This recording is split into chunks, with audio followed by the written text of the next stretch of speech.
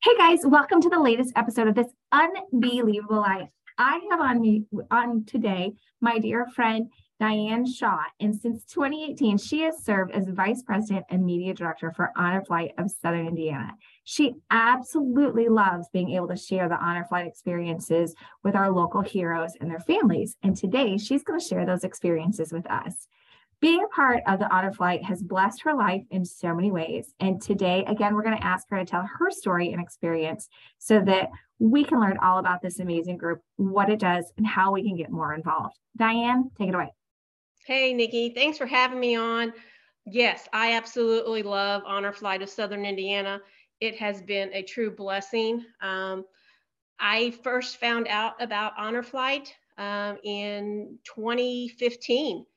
And that was on EVV3 on the third flight. Somebody had reached out to me about doing a donation, and I wasn't even aware that Evansville had this program for our local veterans. And so, yeah, that's how I got involved. But a little bit of history about Honor Flight here in Southern Indiana.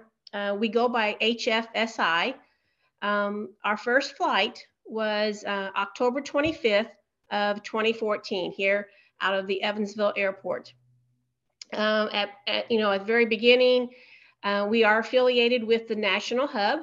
I think at one time we were hub 130 or 132, but there's hubs in all states across the United States that are affiliated with the National Honor Flight Hub. So that's really cool. But our very first one, well, like I said, was in 2014. And we kind of went under the leadership of Indy Honor Flight. So we kind of fell under their belt there for about a 6-month, 8-month period. And then we got all of our credentials needed and we were off and running. And on EVV2, we became solely Honor Flight of Southern Indiana. Well, so that's kind of the history of it. Can you kind of walk us through what a typical day looks like when you guys do the flight, and maybe tell us a little bit more about what you guys do behind the scenes leading up to it? Sure. So we fly twice a year, spring and fall. And on each flight, we take 86 veterans. And then each veteran has a guardian. So there's 86 guardians as well. So on this Saturday, we are interviewing 94 veterans who are eligible to go on this EVV 14 flight, which is scheduled for Saturday, April 22nd. They will go through the interview process. Our medical team will make sure they have everything they need, that we have everything that we need for them. We take veterans, we've been blessed to be able to take veterans of all medical background. We've taken veterans who are blind. A lot of them are hard hearing. We take veterans who are wheelchair bound. So, we don't turn away anybody. So this Saturday is kind of like the big hurrah because we actually get to see the veterans face to face for the first time. It's really exciting. So we will interview these veterans Saturday, and then their guardians will go through guardian training because it is a very long day for the veterans on flight day. They will get to the airport about 5 a.m. and we'll have a nonstop flight to DC.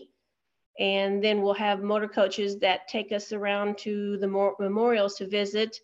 And then we will land back in Evansville anywhere from 7:30 to 8:30 that night. So like I said, it's a really long day. We make the guardians go through guardian training to make sure they understand what they're getting into, what the veterans' requirements are, what time they have to take their medicines, if they're diabetic, what to watch for, if they're wheelchair bound, just to make sure everybody is having a fun, safe day. Well, so what's next? Tell us, what is the organization? What are their big goals? What are the next flights? You said, it's twice a year. What can people look forward to from you? And then I guess the piggyback questions to that are, how can we help? How can anybody that wants to get involved help? And then do you guys do any sort of additional fundraising events or efforts, to pull all this together? I can't imagine that it's not at a great cost. So how can we help, and what's next for the organization? Well, that's a great question, Nikki. It is definitely a great cost. Being that we have a nonstop charter plane, American Airlines, we get the largest plane that can land in Evansville. So we will have 86 veterans, 86 guardians. Then we'll have about 20 staff members that go, and that includes medical team. And then we'll have a local TV reporter as well. And so, it costs, each flight is about $115,000 is what it cost us. And Evansville, Southern Indiana, we are blessed with tremendous support from corporations and organizations and individuals and even schools. Um, we've had schools make it a project where they raise money to sponsor a veteran. And it costs us about $500 for each veteran to go on a flight. And so we'll have schools that say, hey, we want to sponsor a veteran, and then they'll raise funds for it. So that's a great fundraiser for us. But, we are always looking for volunteers. You can go to our Facebook page and get lots of information about our organization, what we're looking for at that time, what we need.